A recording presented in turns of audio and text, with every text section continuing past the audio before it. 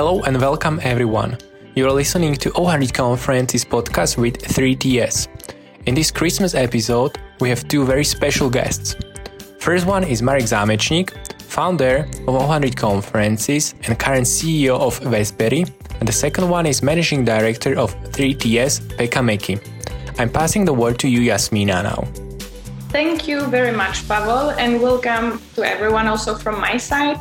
My name is Jasmina, and I'm Communications and Investment Manager at 3TS Capital Partners, and I am your host today. This episode is a Christmas special, and this is why we invited also somewhat special guests. Since this podcast is a collaboration between 0 Conferences and 3TS, hence also the name, this is why we invited today those who stand behind the organization. So it's a great pleasure today to have managing partner of 3TS, Pekka Mäki, and founder of 0 Conferences, Marek Zámečník. Welcome. Thank you. Hi, thank you. Thank you for the invitation. They both have years and decades of experience in venture capital and private equity. So let's start with you telling us a few words about your careers. I would like to start with Marek. He, beside being a founder of 0 Conferences, is also CEO of Westberry, which is a digital tool used in venture capital. And he's done also a number of other activities. So Marek, tell us a little bit about your career and how did you land in the industry? Hi. Yeah, well, thanks for the short introduction. To elaborate on that, yes, I'm one of the founders or co-founders of 0 Conferences, which, as you may know, is a European platform to connect LPs and GPs in local communities in Europe. Currently, I'm a CEO of a software as a service for private equity and venture capital funds. Westberry, we help with fund management and portfolio automations. What is my history, my background? I think around 2013, I started to work in Southeast Asia for one of the venture builders and investment funds called Nova Founders Capital, where I was responsible for a few of the portfolio companies to bring them from idea to the company stage, let's call it, for further funding. And in between, also I co-founded a venture studio called 0 Ventures, which is also a venture builder here in Central Europe. And we have a portfolio of companies and activities and also a small investment vehicle for the Slovak ecosystem. Thank you very much, Marek. Let's switch over to Pekka. Pekka's been with 3TS for nearly 20 years now, or maybe even over 20 years. So I think it's safe to say that he's a private equity veteran and has really a huge experience in the industry.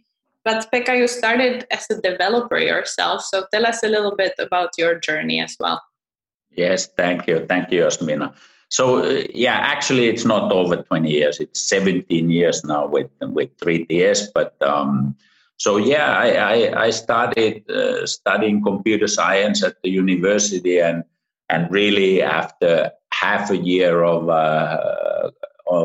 programming studies at that time with C++ and COBOL and Fortran and some of the very ancient languages in the computer field, I realized that there will always be better programmers than I am, or I ever will be. So I decided to start helping people setting up companies and marketing and selling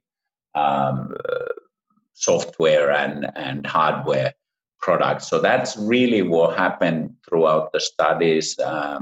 Several spin-offs out of the university, and I ended up being a kind of an angel investor or a co-founder of multiple companies early in the university years. After that, I went into management consulting, working at a company that today is a part of Capgemini Consulting, and from there went on to entrepreneurial activities in the advertising, marketing, and media field. So throughout the 90s, got involved in international advertising agencies. We essentially built two groups and had the fortune to exit this to global holding companies.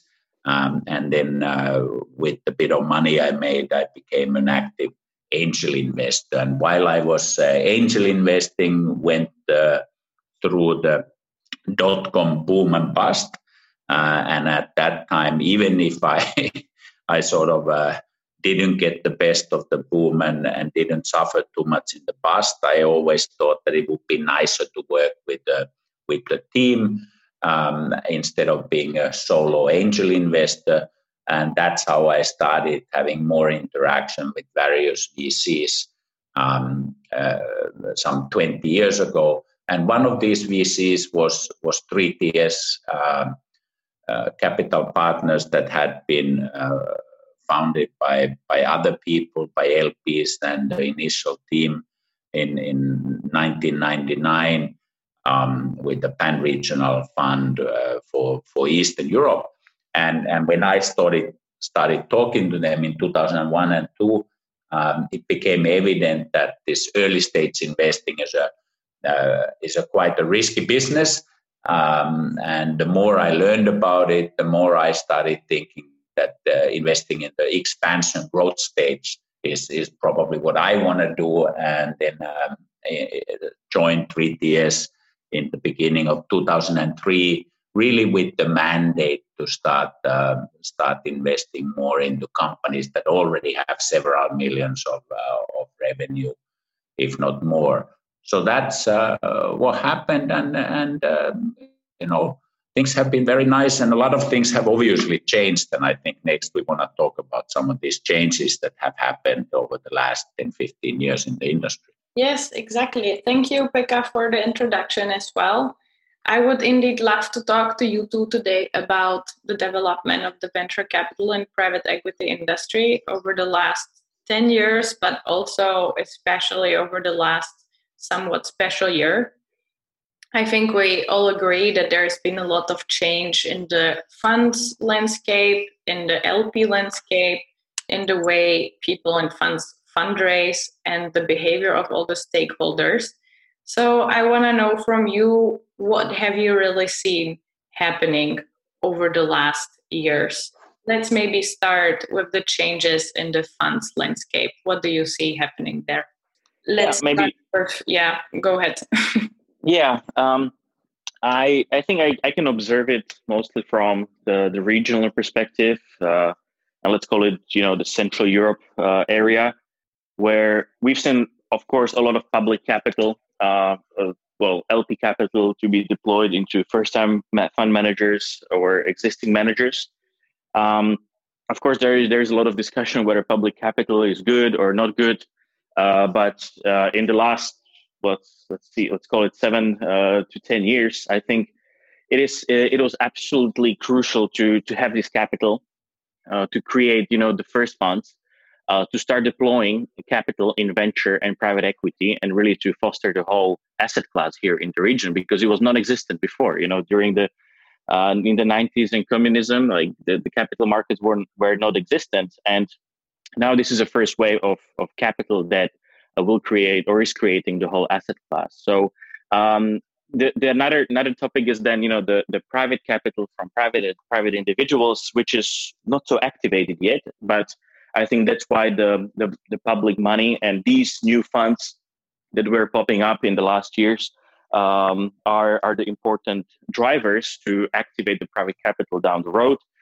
so we can get into more mature ecosystem. So I think, yes, there has been a lot of activity, a lot of new funds, but I think it's absolutely critical for the long term to build a sustainable ecosystem of having these private equity and venture funds supporting small and medium companies in the whole region. So so from my perspective, definitely good. We need to wait, I think, a little more to get to some interesting returns to motivate the private sector, but it's absolutely crucial that these numbers will grow, and according to data, it is growing. So I think we're on a good way, and so kind of my Central European perspective on the topic. Thank you, Marek. Pekka, do you want to comment on that? Well, I can certainly echo that various public support programs like the Jeremy program managed by EIF or local governments in many countries have certainly brought back, I would say, a lot of early stage funds. There are in every country now, I would say, between 5 to 15, even 20 active funds in sort of from 10 or 15 million at the lower end to about 50 or 100 million at the higher end, which have been set up purely with the help of public EU or local government support. So that's important, and that has been a big change. 10 years ago, there were literally 2-3 funds in every country max, and some countries didn't have any institutional, professional early stage funds. When we look at what happens above that, so sort of in the next layer of growth stage funds and smaller buyout funds, there actually the development has been in many countries not so fast, and even in some countries, some funds have disappeared. The reason being that the fundraising markets have sort of went into two directions. At the lower end and early stage venture, there's quite a lot of interest from private individuals to invest, and plus to add to these public support programs. Whereas in the middle, you need institutional LPs who are able to do 10 to 20 million commitments into funds. And there are less and less LPs in this range, because the bigger LPs have consolidated and now want to deploy 30 million or 50 million, or even some don't go any lower than 100 million. So that requires the funds to be $500 million, or even larger, because no LP really wants to have more than 10% normally. So in the middle, the going has got tougher. There are enough funds in Europe, but maybe not funds that would have active operations in some of the smaller countries. So that's obviously a development which is not healthy. And I think we need more local LPs, institutions, pension funds, banks to get back to the asset class. So I think that's one of the issues that we are facing. Yes, actually, and this leads us really nicely to what actually happened in the LP landscape. You already mentioned a few things. Do you want to comment any further on what really changed in terms of LPs? Well, I think some of the changes I just mentioned, but adding to that, maybe one of the things is that at the smaller end, it's really private individuals, serial entrepreneurs, wealthy people, through either directly or through pooled vehicles, have started to invest into the smaller funds. We also see in Europe, in some countries, there are sort of middlemen who build new types of funds by collecting money from private individuals, and have in the last 2 to 3 years collected several hundreds of millions, and then make maybe 5 to 10 million commitments into the funds. So this is a new phenomenon, and I think that will continue. My personal guess is that when we add technology to this, if the legislators want to encourage private people to invest more into the asset class, I think either by lowering the thresholds, because currently it really takes at least 100,000 euro investment or commitment for private people to participate, because they need to be so-called professional, well-informed investors. But if that threshold is lowered so that people from a couple of thousand onwards, and then we add to this mix sort of digital crowdfunding. So I see one of the very interesting developments that is just starting is that by the press of a button, you could actually raise 10 or 20 or 50 million as an LP, as a GP from a LP base consisting of hundreds or thousands of private individuals. So I think it's starting, but I think technology and regulators' willingness to allow this will change, just like the mutual funds became large when general public was able to access this. So I think that same will happen one way or another in venture and private equity. Yes, and I would actually love to hear Marek's perspective on this, because he's been looking a lot into digitalization in the industry. So what have we been really seeing in terms of digitalization? It can be anything from, automation of screening for opportunities, but also remote work, especially now during COVID, but also investor relations and reporting. So what developments do we see there?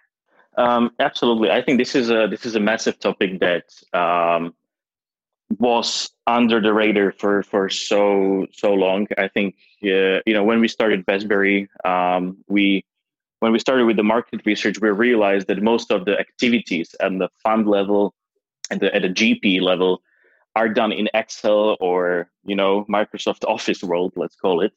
And we understood that this is not sustainable in this in the 21st century. So there are many activities or kind of processes that can be automated, digitized, improved, all the way from the deal sourcing part, where recently we've seen many great tools that are helping to build or kind of identify meaningful relationships within your network. Maybe one to highlight is definitely Affinity, something that is from Silicon Valley, and they're doing quite an impressive job. But also on the more back office part, where of course Vesbury is one of the providers, where we are automating the portfolio monitoring or the fund management, so the fund managers can actually focus on what matters, and that's really the value creation on the portfolio level, where the investors should be helping the portfolio companies to create value and help the early or like maybe less experienced managers to scale the company. So they shouldn't be focusing on reporting to LPs, which on the other side is super critical to have a healthy relationship with your investors in the fund. So you need to adopt some kind of IT systems to manage all of these requirements, right? So and Excel won't do it for long. So definitely this is a massive topic which will also improve, I would say, the whole, or will make it more attractive, the whole asset class, to have that real-time access to information, what is happening in the fund. Whereas in the public equities or public markets, you can have real-time information about the prices, etc., etc. So I think the private market has to pick up, and I think technology will be a massive driver to get to that level of public equities.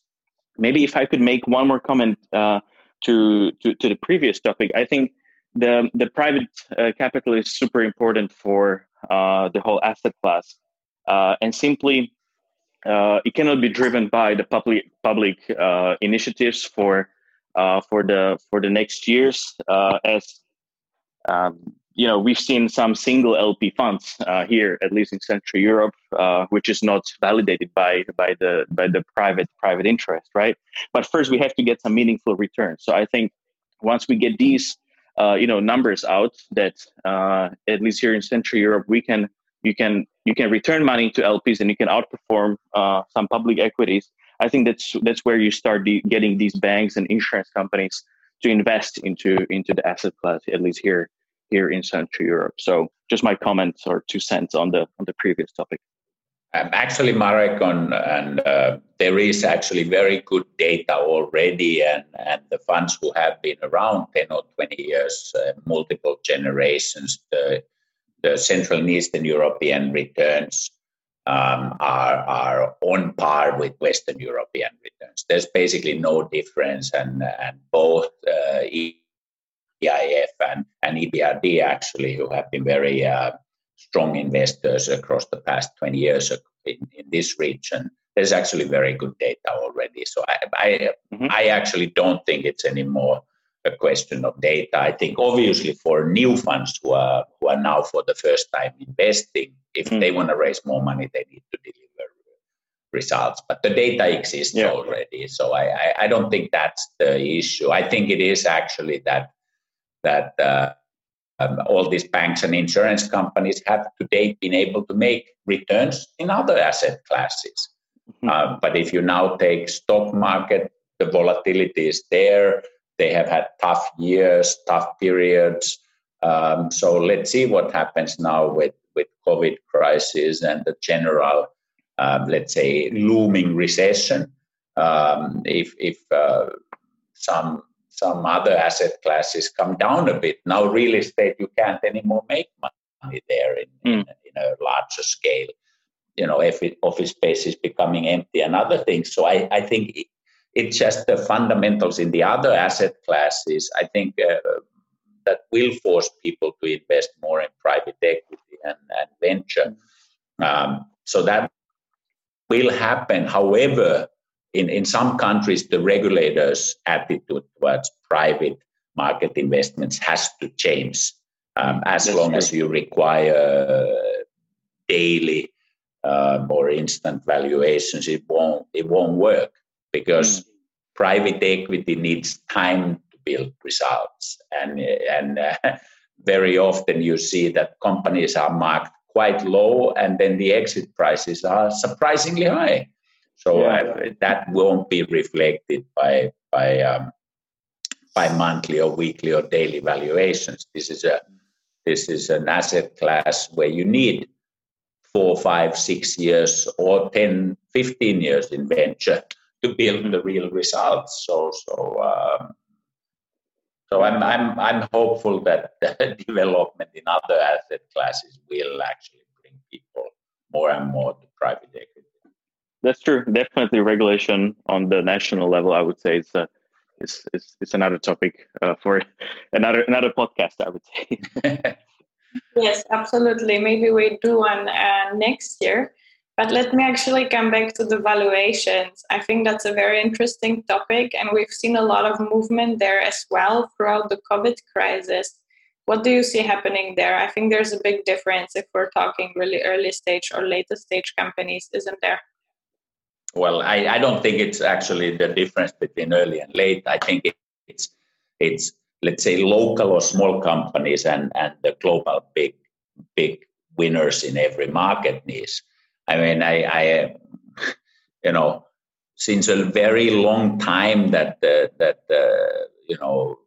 since, let's say, 10 years ago, when valuation started to be visible to everybody, there is a misconception that a small company starting out of Austria or Slovakia or Finland or Estonia or Romania or Bulgaria should have the same multiples as Amazon if they are in e-commerce, or now as Zoom if they are in collaboration or what have you.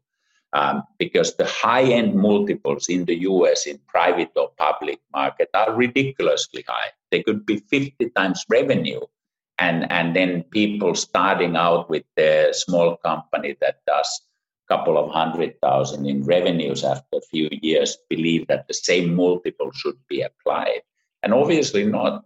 And this is a huge misconception. And now the markets are that way, actually realizing this, that a small company should actually have a much lower multiple, because an e-commerce business being started today in some will probably never challenge Amazon. So the multiple should be very different. So I think that's what has happened. So it's actually today, especially in a year what we are having and now coming to an end with the COVID crisis, I think valuations have become much more realistic, because every small company won't get the type of multiples and pricing that they dream of. And I think overall, the valuations are down and investors have a little bit more time and leverage in negotiating prices. So what I see, what we were paying a year or two ago is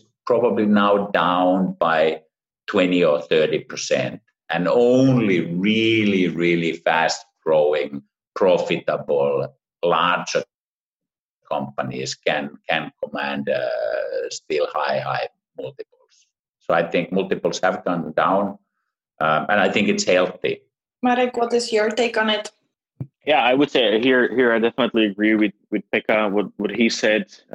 Maybe my add or comment to that is, well, historically the best vintage years are the crisis years, right? So, and I think if I should connect it also back to the LP topic, the LPs, I think when the COVID hit, I think they were quite hesitant what to do. I think a lot of GPs were also afraid about their liquidity and their capital calls. But I think now this is going to be another opportunity for the asset class to grow, as the valuations are quite reasonable now, I would say, or getting more reasonable. And it's just going to boost the whole ecosystem. It's my take on that. Thank you. I would actually like to touch on one more topic. When we're talking about the COVID crisis, how did the attitude of LPs change? Like, is there still a lot of investments going into funds? Or let me put the question the other way around. How hard is it to really fundraise during this period of time for a new fund, and not necessarily a first-time fund, just a next fund? Yeah, maybe I can take this one first. Since we are organizing conferences and we had to switch to online as well, and we were discussing these topics, especially in April and May, and we were also, trying to collect as much data from the attendees and especially the LPs. And what we saw is that LPs were really the first day, I would say April, May, June, they were really just waiting. Okay, they didn't want to make any calls. They didn't have any visibility for the upcoming months, like what's going to happen. So there is, I think, a lot of investors were also afraid that they won't be able to continue with the fundraising, which was definitely probably a hard time for the GPs to go and talk to LPs. Also switching from offline to online, this was really just a big change at all fronts. But I think now the LPs are saying they want to be supporting the asset class. They want to be investing into venture and PE. So I think, as we go through this transition more into the online world, I think the upcoming months will be more friendly for in terms of the fundraising. I think overall, the data after 3 quarters and now soon closing the 4th quarter, I think is supportive of that. The asset class overall globally has collected a lot of money, but actually it is very much polarized, that the larger funds and those with a terrific track record have been able to collect a lot of money from the existing LP base. There has been fairly little completely new LPs entering the space and fairly little new LPs taken into existing managers, because people have just by and large re-upped with the managers that they have.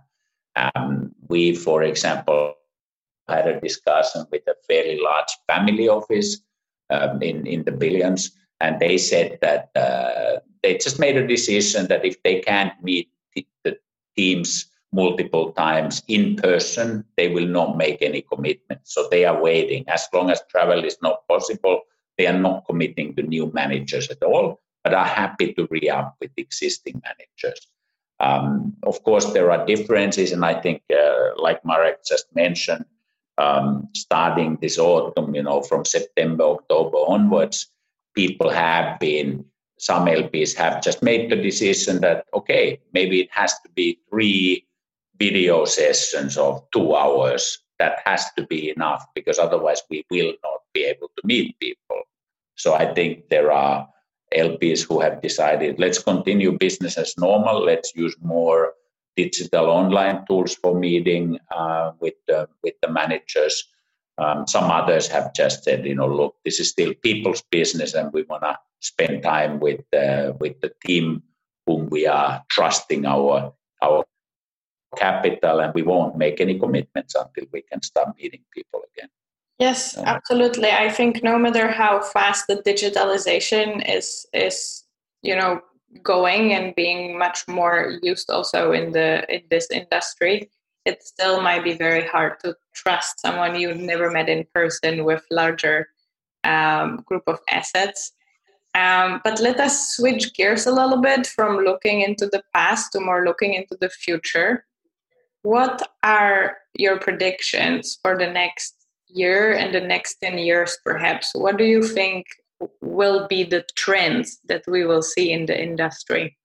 Well, I think if I may, our industry is changing actually and needs to change faster. So the couple of trends are there are new type of funds or investment groups or holding companies that do it very differently. They are very successful, some of them, and they don't play by the standard terms. They don't accept, let's say, a normal limited partner agreement that has 2% fees and 20% carry. It might be 0% fees and 50% carry, or it might be high fees for various types of activities. So there's a mix of new type of players coming to the industry, and some of them are very good in fundraising, and that's disrupting the traditional LP-GP relationship. And I think we will see a lot of this. And like I mentioned earlier, I think 5 years' time, half of the money is collected by a press of a button through various online channels.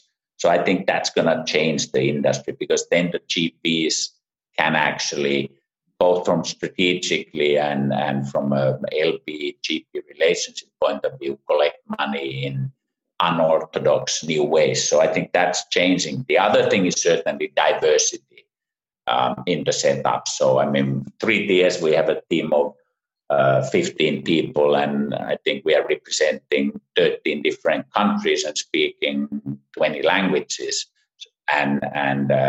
So maybe the female-male mix is not yet there of being 50-50, but in every other way, we are a very diverse organization. But many others are still, same type of people from just one country, and everybody from the same university almost, same business school where they all went together. So I think this will be disrupted, and it's happening, and especially in venture, where many people play pan-regional or pan-European or global.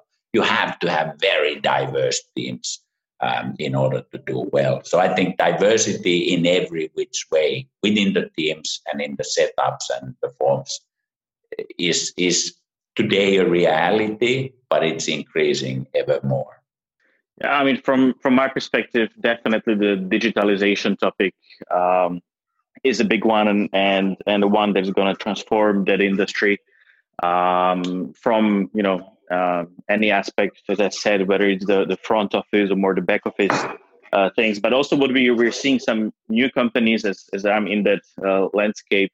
Also the fund administration. Now you have to be you have to have your fund administrator in Luxembourg or somewhere, but now we see these kind of more, I would say, digitized or kind of virtual SPVs with a full fund administration processes done by the software, etc. So, which also then enables even what Pekka said, to make these investments via click of a button.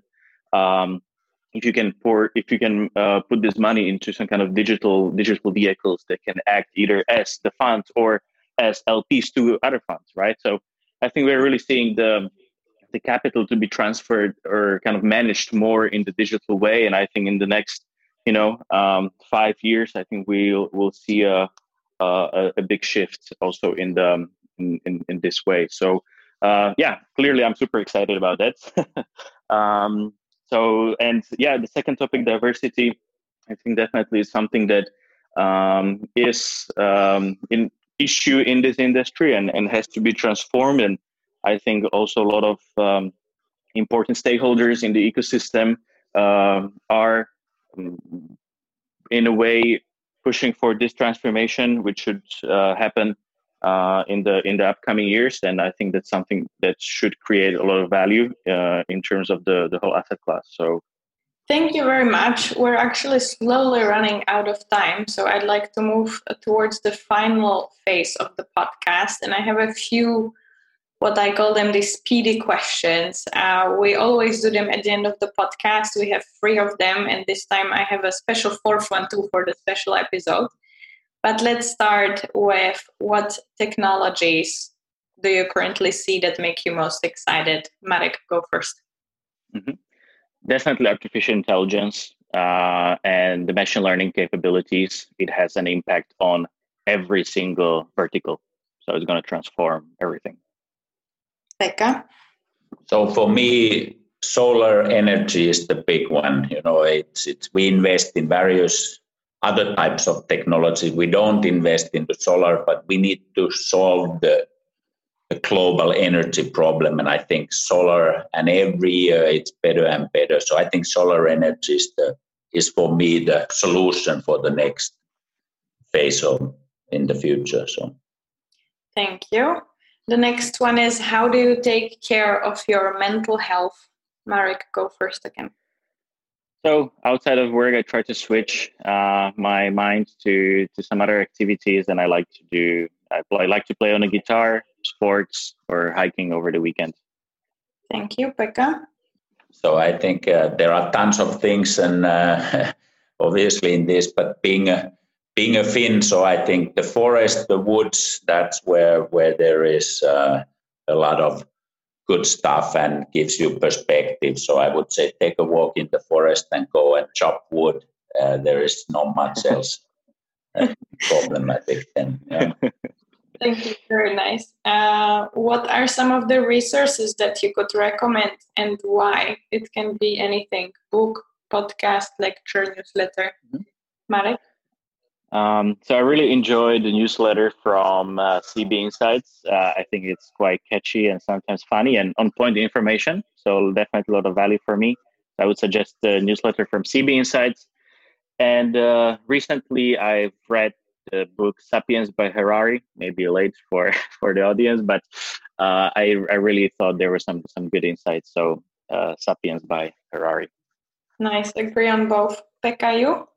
Well, I think, for work and general interest, obviously one reads a lot of digital resources and tons of podcasts and other things is good listening. But I think the one thing that I sort of really like to do is to read properly researched newspaper articles in the top newspapers of the world. So, Financial Times, New York Times, Washington Post, some of the local papers, Zeit in Germany, and so forth. So I think it's hard to do that on a digital environment, and I like to pick up a newspaper at least once a week and read a longer, well-researched article.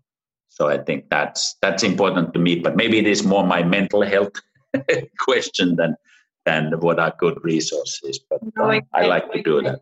Going back to the offline world. All right, yeah. The last and the special question: what do you wish for this Christmas? I think just to get together with the family and enjoy the peaceful time. I think that's also part of the mental health thing. Just to really switch off the mind for a week or two and then get back to work. So looking forward to the peaceful times. Hopefully. Yeah. Yes, similar to that. And obviously, I think a lot of people are wishing that this Christmas we start to have a COVID vaccine at some point to get life back to normal so we can get really together with a lot of people. But I think as a Finn, my wish for Christmas is that everybody on the planet would actually believe that Father Christmas, Santa Claus, comes out of northern Finland. So I think that's the important thing for me. Absolutely. Santa is from Finland. Thank you both so much for the episode. I will run through a quick summary before we part ways. We had a huge amount of insights throughout our talk. So let me pick some of the important points. I think one was that there is definitely lately more public money available, which is a good input into the industry, but hopefully will also activate more private capital. There might be several reasons why this is not happening right now, but it's indeed a very important thing to happen. Another was that there is, of course, digitalization speeding up, like in every other industry, especially throughout COVID, but there's still a lot of work to be done in the venture capital and private equity industry. We talked a little about valuations too. We said that there might be a misconception when it comes to multiples, and that often like smaller local companies just can't have the same multiples as the big global companies. And this is currently getting more adjusted and coming back sort of with feet to the ground, which is a good thing. About fundraising from LPs, we said that, of course, during the spring, when the whole crisis really started, LPs were waiting, but it seems like right now it's a little bit more friendly atmosphere to actually fundraise for funds, even though it might still be a little bit easier for either larger funds or those with an amazing track record. However, it seems like things are looking more positive right now. We turned a little bit to the future too, and we talked about what do we expect to happen next in the industry. One important topic was definitely diversity, and we agreed that there is some fresh air needed in the industry as well. Second really important topic, digitalization, how we will collect money with a push of a button, but also fund administration, relationship management, and so on, which might be actually needed to be done more digitally.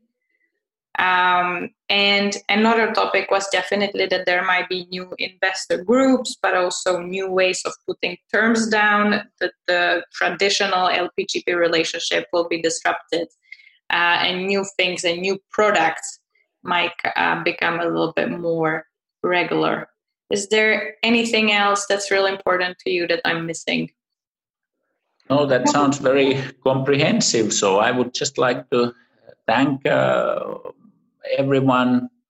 Jasmina, thank you. Pavel, thank you. Marek, thank you. And wish everybody Merry Christmas. I think that's what we hope, that you have a peaceful and nice Christmas time with your families and loved ones. Yeah, well, also, thank you very much. Also, great summary. I think we highlighted all the important points, and thanks for the invitation to this podcast. And I hope everybody will enjoy a peaceful time during Christmas. Thanks.